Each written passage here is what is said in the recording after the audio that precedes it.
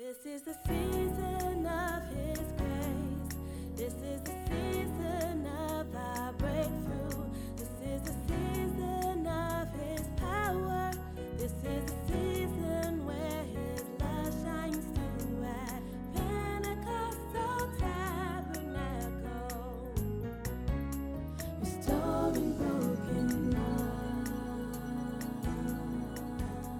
Your pastor was the best man in my wedding, and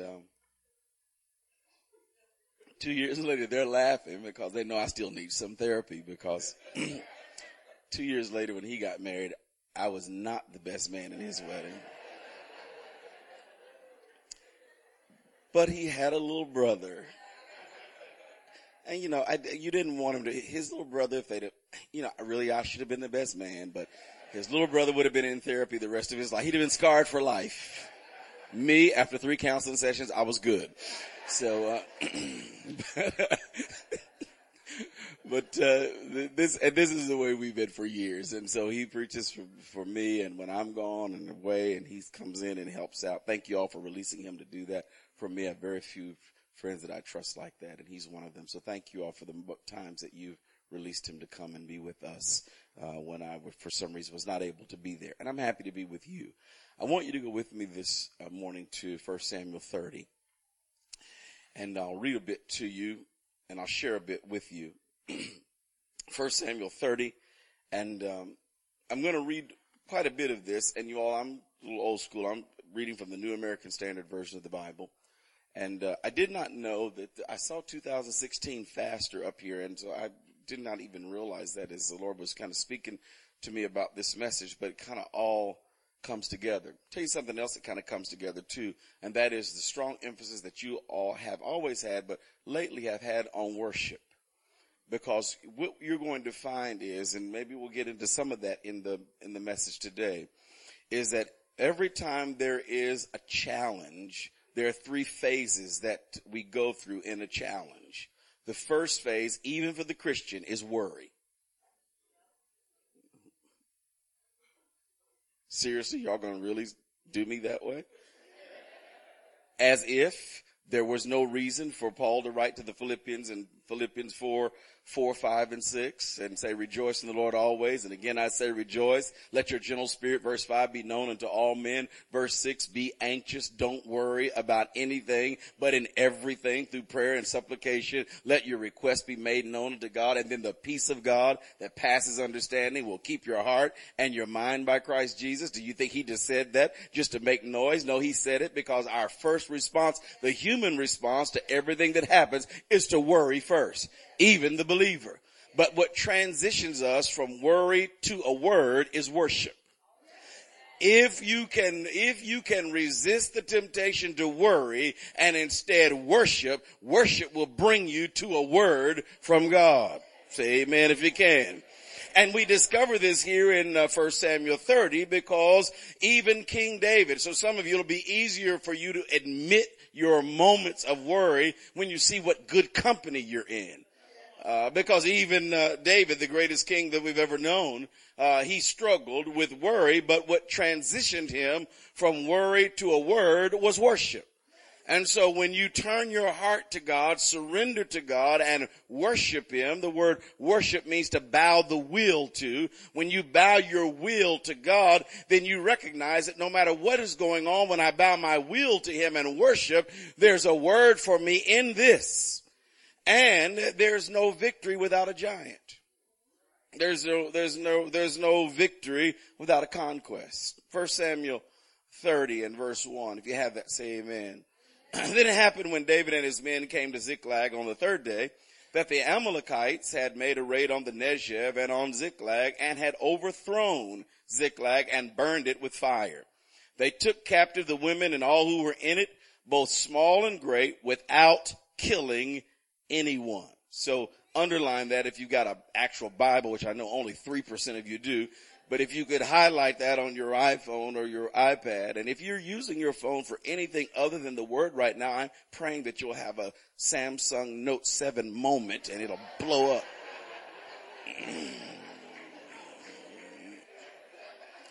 Hallelujah. And they took captive the women and all who were in it, both small and great, without killing anyone, and carried them off and went their way. When David and his men came to the city, behold, it was burned with fire, and their wives and their sons and their daughters had been taken captive. Tap your neighbor and say, that's a reason to worry right there. Then David and the people who were with him lifted their voices and wept until there was no strength in them to weep. Now David's two wives had been taken captive, Ahinoam and Abigail, the widow of Nabal the Carmelite. Moreover, David was greatly distressed. That's a real nice biblical word for worried. David was greatly distressed because the people spoke of stoning him, for all the people were embittered, each one because of his sons and his daughters. But David strengthened himself in the Lord his God. Always note that it doesn't say he strengthened himself. When we were growing up in church, the King James has encouraged himself. We would say, remember now, David had to encourage himself. That's not what the Bible says. Encouraging yourself is just positive thinking. That's mind over matter. That's just you trying to get it together and feeling better. But he didn't just encourage himself. He encouraged himself in the Lord his God. He didn't just say it's going to be okay. He got in the presence of God until God said it's going to be okay. He encouraged himself in the Lord. He worshiped. Wow.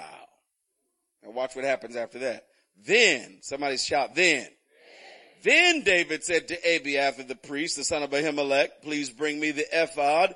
So Abiathar brought the ephod to David, and David inquired of the Lord, saying, shall I pursue this band? You see what he's done? He's gone from worship. He was greatly distressed, he's gone from worry, greatly distressed. Now he went to worship. He encouraged himself in the Lord, and now he's running after God for a word from God. How many of you in your worship experience more and more you're wanting a word from God? You recognize your need for direction from God. So David inquired of the Lord, needed a word from the Lord saying, shall I pursue this band? Shall I overtake them? And he said to him, pursue, for you will surely overtake them and you will surely rescue all. Did you see that?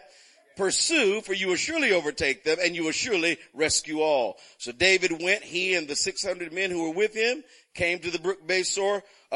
Those who were left behind, they remained. But David pursued, he and 400 men, for 200 were too exhausted to cross the brook Besor. They remained behind. Now, if you just let your eyes fall down to verse 18, it says, or actually 17, David slaughtered them from the twilight until the evening of the next day. Wow, that's definitely R-rated. David slaughtered them from the twilight until the evening of the next day. And not a man of them escaped except 400 men who rode on camels and fled. So David recovered all. Oh, I love this. So David recovered all that the Amalekites had taken and rescued his two wives, but nothing of theirs was missing, whether it was small or great, sons or daughters, spoil or anything that those Amalekites had taken for themselves.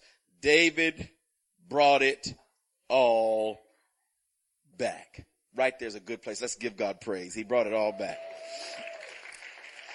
No, really, guys. You guys thought I said Denzel Washington just walked in the church. I said, no, let's give God praise. Thank you. That's better. Just look at somebody and say, let's get it all back. 2016 may not be the year we get it all back, but it's the year we decide to get it all back. I don't want to fill your mind with ideas and hopes that I don't think we can properly found in the Word, because we don't always understand God's timeline for when things will be completed or when it will all be done. But we can discover timeline with God's timeline for when it gets started. And I believe that now God is starting something in our hearts and in our lives. And I want to tell you the end of the story, then run back to the beginning, and then we'll finish it out. The end of the story is that David recovered all. Now, what you have to note in this is that the Amalekites were the fiercest tribe in Canaan. As a matter of fact, it was the Amalekites that God said, and I know this doesn't sound very good, but God said, when you fight the Amalekites, kill them all. Don't leave any of them. I know that doesn't sound very peaceful, not very United Nation-ish. But that's what he said. But there was a reason he said it, because they were so fierce. They were so abusive. They believed in sacrificing the children of the people that they captured. They believed in totally destroying the wives, the women, the children, everything. They were so destructive in their hearts. But I want you to note that when David got there to the Amalekite camp, they had not touched any of the wives or any of the children or any of the spoils. It is God's way of saying the enemy may capture something that belongs to you, but I'll protect it even while it's in his camp, because there's a day of recovery. And when the day of recovery comes, what's been lost shall be under the protection of God, so that when it's time to get it back, it is unharmed. It is totally protected. It is totally restored and ready for you to get it all back. Can I tell you that about your peace? Can I tell you that about your joy? Can I tell you that about family members that you've been praying for? God is keeping his hand on all of that until the day of restoration and recovery comes. Hallelujah. God is omnipotent. He's sovereign. He rules and he reigns. And even in the calamity that appears to be outside of the control of God, like the calamity that we see in our nation right now. I mean, think about it, you all. I mean, really, you all. I mean, really, our choices are difficult right now. It's disheartening. But did you know that God never gives up control? And everything we're seeing right now, even the worst that we're seeing in our nation right now, God is still in control. And God has a unique and unusual way as a sovereign God of working everything for good for those who love him and are called according to his purpose, so that ultimately God gets the glory, God gets the praise, God gets the honor, and he structures, he architects it all, he engineers it all, so that at the end he gets the glory and he gets the praise. Church, I want to reassure you, I said it Friday night, but I want to reassure you that you can't lose hope right now, because God does his best work in chaos. In the middle of chaotic situations, somebody should be shouting there, because you know there's a bunch of chaos in your life right now. All of us, come on, don't all of us have some chaos? Even the most peaceful looking of you, those of you who have the most peaceful look on your face, but there's chaos in your life somewhere. But God does his best work in chaos, and if God does his best work in chaos, then the best days for you are still ahead of you. Amen.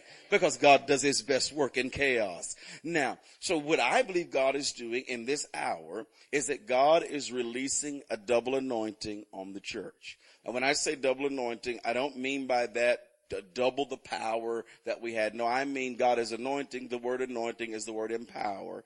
God is empowering the church in two particular areas, and these two areas will be critical for our success in the future.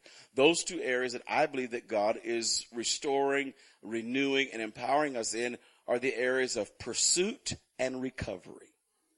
Pursuit and recovery. The Lord says to David when he asked, should I pursue them? He said, yes, son, you should pursue them and you will recover everything. You pursue and recover. Now, there are a lot of people in the body that want recovery, but if you don't have the heart to pursue, you can't recover what you won't pursue. And you've got to make sure you're pursuing what God calls you to pursue. So they're living in a city called Ziklag. Let's talk about it for just a moment. This city, Ziklag, I don't have time to go through all the Hebrew. Your pastor's the master at that. I'll let him finish this off later. But when you talk about Ziklag, there are two unique words that are put together to make up Ziklag. One of those words means to place pressure on something. Now, this particular Hebrew word does not mean just any old pressure, but it's the same word that's used when Delilah pressured Samson to get the secret of his strength. She pressured him in order to extract something from him. Can I say that again? She pressured him in order to extract something from him. Ziklag is a place, and all of us are living in a measure of Ziklag in our own lives, where we're under pressure, but we're not under pressure because God's going to destroy us. We're under pressure because there's something very powerful inside us. There's something very precious inside us, and it's going to take the pressure in order to bring out of us the thing that's inside of us. Not only does Ziklag, there's a word that means the type of pressure that comes that extracts something out, but there's also another word in there that means the type of pressure that you place metals under, so that gold, silver, bauxite, which we make our aluminum out of, those things are purified by the heat, and then out of the heat comes the purity, the rare jewel or metal that's in there, somewhere trapped inside a rock, an ugly rock. But when the pressure and the heat is on, it brings out the best thing that's inside. Can I tell you about your life and mine, that we are living in Ziklag? It is the place where it appears to be the place of loss at times. It appears to be the place where we're getting beat up a little bit. But I want to tell you that God has orchestrated your life, because deep down inside you, there is stuff in you that is so good and so powerful and so strong. And only the pressure of Ziklag is going to bring out of you the thing that God's pulling out of your life.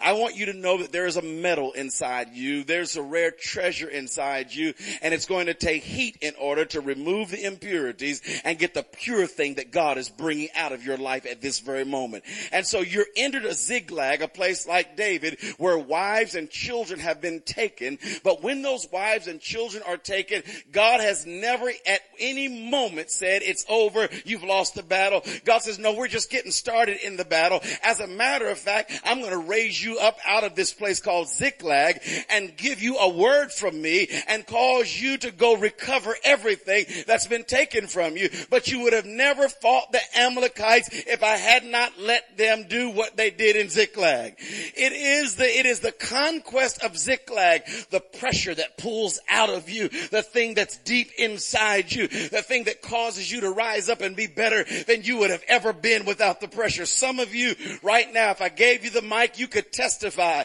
that you are living in a place in your life right now you would not have been there if there wasn't a place where the little pressure got on you and forced you to become something that you would not have been on your own.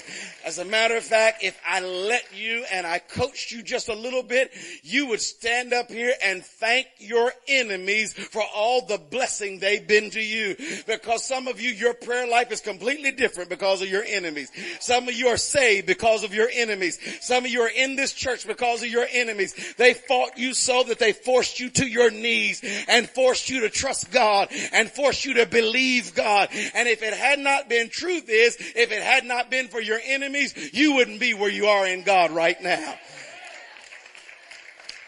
Because God knows how to take the conquest of life and out of it draw something that we never would have walked in before. This building is Pentecostal Tabernacle Ziklag. This place of pressure, this place that's too small, this place that's not big enough, this place forced you to get to other place. If this place hadn't been pressured, you might have stayed here, but you couldn't stay here. You had to get the other place. But can I tell you that God's not finished yet? Because the same pressure that forced you to do that is going to force you to do something else, and then something else, and then something else, because God knows the human condition. If left alone on our own, we will just sit there and do what we do if we're comfortable. But when there is discomfort, it forces us to consider other possibilities.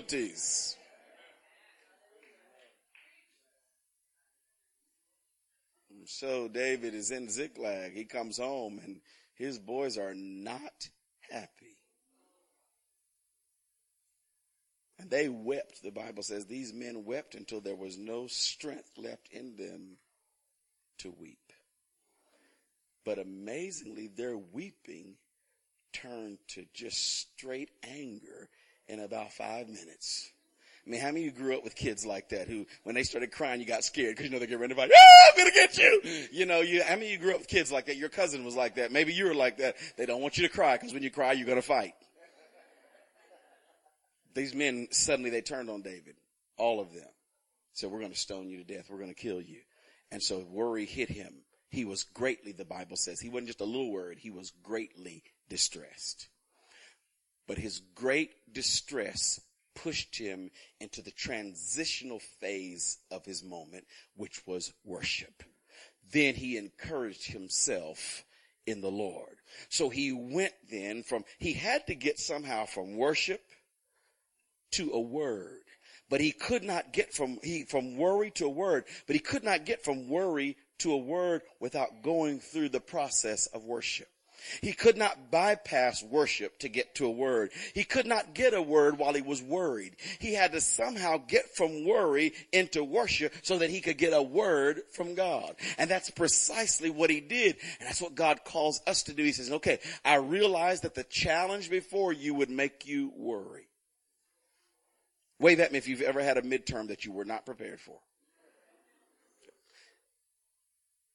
Me too. And finals and everything else that I wasn't prepared for. Actually, I came to a school that I was not prepared for. Period. And so immediately the situation made me worry, but my worry transitioned me into worship. And when I worshiped, I got a word that says, you're going to pursue and recover all. I couldn't see any of that from where I was. But then once God started to adjust me, then suddenly I saw what God was doing and how God was working this thing out for his glory, for his honor, and for my good. This morning, the only thing I want to help you understand is that the zigzag of your life, the heated place of your life, the pressured place of your life is not going to destroy you. It's literally going to push you into the thing that you would have never walked into if it had not been for that. I also want to tell you that God has not brought you to this place for you to have a lackluster, average, mediocre life. But God brought you to this place because there's more for you than mediocrity. There's more for you than average. There's more for you than just surviving, because there's no need of going into the pressure plant where we create iron, where we create aluminum, and you just come out with nothing. No, if God puts you there, God's got a plan to bring you into something that you've never seen or known in your life before. If God brought you to this place, and God has already engineered and designed you, because here's the deal. God wouldn't have you in the pressure place if you couldn't handle it, because then it would destroy you. But you're in it because God has already checked you out. Remember what he said? He said, I'll not put more on you than you can bear. That means he's already checked to see if you can handle what you're in, because if you can't handle what you're in, he won't put you in what you're in, because he won't put you in more than you can bear. So if you're in it, you can bear it. If you're in it, you can handle it. If you're in it, you've already been pre-tested by God to make sure that you can handle where you are.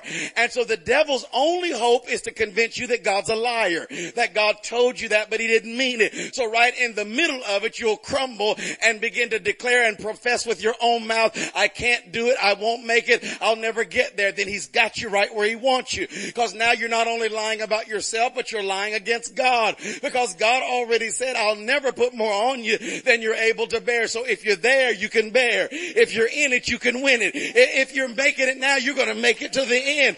God's already predetermined that. So for every zigzag that God creates, he's already equipped you to come out of it and fight the Amalekites like you never fought them before. He's already designed you for this battle, and he's already promised, I'm going to cover the stuff that you're trusting me for. I'm going to keep my hand on that, because there's a season and a time for everything. So while you're waiting to get to the Amalekite camp, I'm going to watch over your life. I'm going to watch over their lives. I'm going to keep it until I get you there, and it's time for recovery.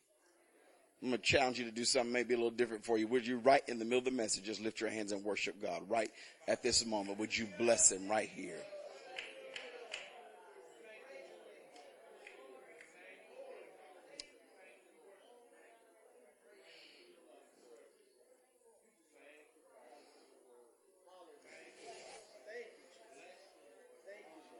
Thank you, Lord.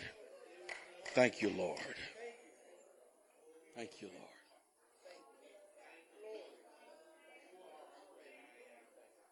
Thank you, Lord. Thank you, Lord. Thank you, Lord. I know I'm 2 minutes early, Bishop Kit, but I'm going to release the children now. 9:28.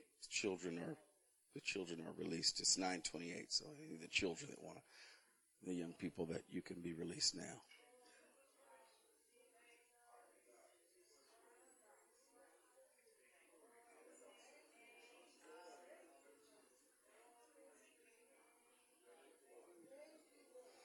So what does he do? He's in worry. He worships. He calls for the ephod. That's Hebrew for I need direction from God. So he says, God, and here's what I want to tell you. Oftentimes the challenge will make you go your own way because of desperation. And so we function or operate without getting direction from God. Or sometimes there's an assumption.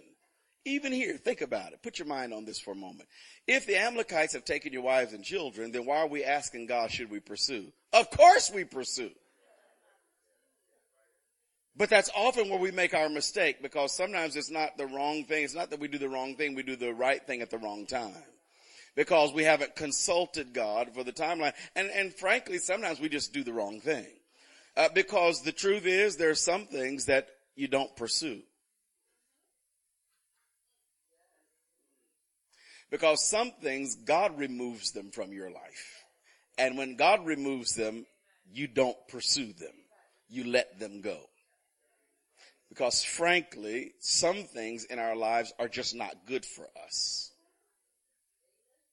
Some people are not good for us. And since you didn't have enough sense to break up with him, God made him break up with you. Since you didn't realize that she was really dragging down your spiritual life and you wouldn't let her go, God made her let you go. And you're in church crying and singing old sad R&B music. But you ought to rejoice, because some things God removes and you just don't pursue that. Because if you spend your energy pursuing what was never God to begin with, you won't have the strength to pursue the thing that God wants you to run after. Oftentimes, the thing that God wants us to run after evades us because our focus is on some loss from the past that God actually said, no, I don't want you to pursue that. I really want you to let that go. He says, but I want you to come to me so that you know exactly what to pursue and what not to pursue. And so God speaks clearly to David, because in this case, he should pursue. And when he asked the Lord, should I? God says, not only should you pursue, but I want to tell you now, before you get there, you're going to recover everything that's been lost. I want to tell you now, before we get there, that you're going to recover everything that's been lost. I want to tell you before we get into battle, because once you get in the battle, it gets tough. How many of you know if David fought them from sundown one day till nearly sundown the next, there were some times in there where he wondered, are we going to make it? Are we going to get through this? Are we going to actually get victory here? The battle can last so long that you begin to doubt whether we'll win it or not. So I want to do what the Lord did for David before we even get to the Amalekite camp. I want to tell you in advance, not only are we going to recover, but we're going to recover everything. Because everything that's down there belongs to you and belongs to God, and it's got to come back. And so we're going after it. I said we're going after it. I said we're going after it. You see, there's got to be this new press in the church to go after what's been lost. There's got to be a press in the church that no longer says, hey, I love our worship, it's good. No. But the next time I come to worship, I'm bringing 5 people with me that need this same worship that I'm getting. There's got to be something in us that says more than, I really love my pastor, he's got a word that says, no, not only does he have a word for me, but he's got a word for my family and the 2 families down the street. I'm going to get everybody, bring them to church because they need a word from God. At some point, it must become more than an individual religion, and it must become a corporate relationship where we say, God, we are in relationship with what you are doing, and you have raised us up and called us to go into the Amalekite camp and get everything that he's stolen, because it doesn't belong to Amalek anyway. It belongs to God. Because it belongs to God, God's got his hand on what's in the Amalekite camp, keeping it until the church rises up and goes after the thing that's been lost. Listen, church, we cannot let the devil have our cities. We cannot turn our neighborhoods over to him. We cannot turn our children and our families over and have some come see, come saw attitude that says, well, that's what's happening in today's world. No. That's what happens in today's today's world when God's church is passive. But when God's church is passionate, we go after what's been lost. We recover what's been lost. We understand that we are not filled with the Spirit just so that we can show off at church. We are filled with the Spirit so that out of that power, the pressure extracts from us an ability, a divine ability, and a new influence to go after everything that's been lost. Can I tell you, Pentecostal Tabernacle, that the person that you asked last year to come, I want you to ask them again, because you got an influence that you didn't have last year. I want you to know that in 2016, God is renewing and restoring in you the power to pursue and recover. And if that is the case, then you can do now what you could not do before. Those of you that have given up on your dreams, you've given up on vision, you've given up on your hopes, I dare you to arise in God today and say, no, Lord, I'm going to trust you and pursue and recover. Because God is so powerful in your life, and I'm going to close here, that he's got your enemy in a place where your enemy can't even function the way he'd like to. Listen, God is so sovereign, he's made your enemy act out of character. It's seen clearly here in the text because the Amalekites are not acting like themselves. They're dancing, they're partying, maybe got a Bud Light or two, I don't know. But they're having a good time. But these women and children, they're not touching. Now, if I was an Amalekite, thank God I'm not. But if I was, I'd have thought for a moment, what's wrong with us? Well, why are we not bothering these people? They're beautiful. Why are we over here dancing with each other?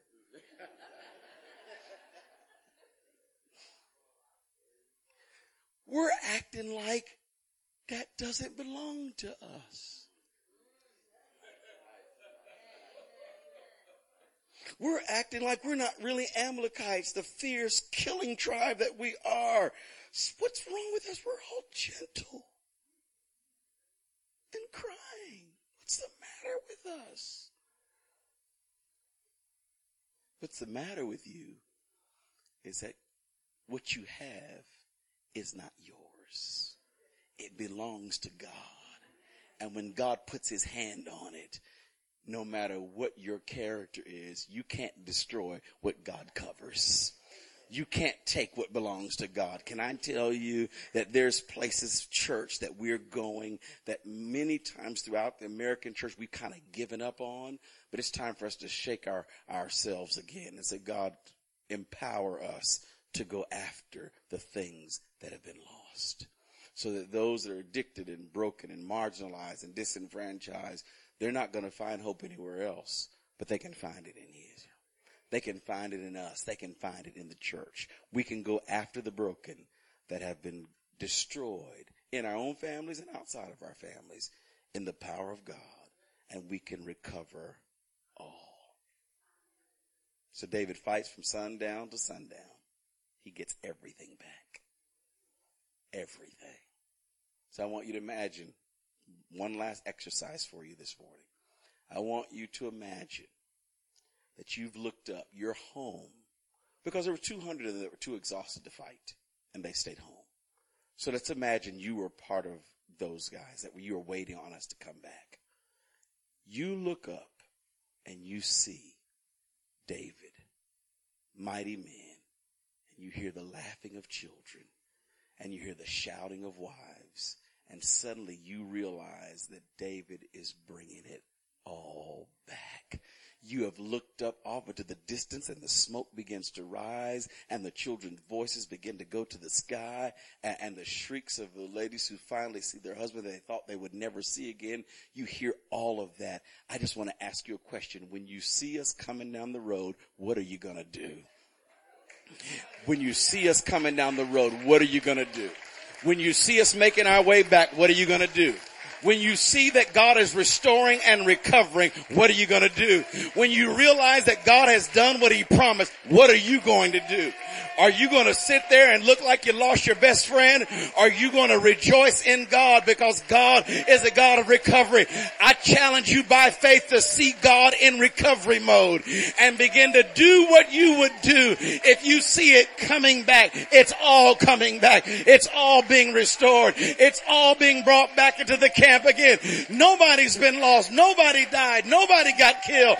All the sheep, all the goats, all the children, all the wives, everybody's well. Not a scratch on them. Nobody's bleeding. Nobody's hurt. Nobody's broken. Not a hair has been lost from their head. I just want to know, what are you going to do, Pentecostal Tabernacle, when you see the broken of Cambridge rushing into this place? What are you going to do when you see those that have been disenfranchised and marginalized worshiping in this house? What are you going to do? Come on, stand with me and give the Lord the worship that he deserves. Come on, give the Lord glory. Come on, give the Lord praise. Come on, give the Lord honor. Come on, magnify the Lord with me. Come on, let's exalt his name together, for the Lord is good and his mercy endures to 1,000 generations.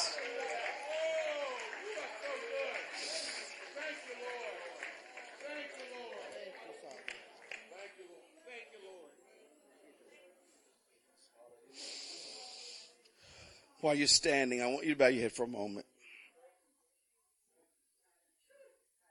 Thank you, Lord.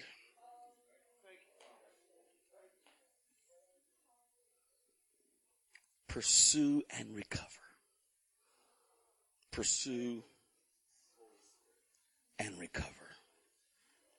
Pursue and recover. That's the word of the Lord I hear over this house. Pursue and recover. It begins individually, then it will leak into the corporate life of the church. In other words, you can't experience it corporately as a body if you don't start to experience some of that personally. So you personally have to engage your own faith and say, God, I'm going to trust you myself personally, pursue and recover. I'm going to hang in here and pursue. And in my pursuit, I'll fight it out until I see some recovery going on. And I'm not going to just give up and turn around and say it can't happen. I'm going to trust you with things that I'd stopped trusting you for. See, Pentecostal Tabernacle needs you, my friend, to do that, because our corporate faith is only as strong as the weakest one of us. So if we're going to corporately go after Cambridge, then we need you to go after the city of your own soul, the city of your own life, so that you, as you engage in this double anointing, this double empowerment, this doubly engineered phase of pursuit and recovery, you start to bring that back into God's house. And as you tell us what God is doing with you, it builds us up as a people. And we say, if God's doing it with you, then he'll do it with us all. Thank you, Lord. Thank you, Lord. It's going to take courage, but God will give you courage.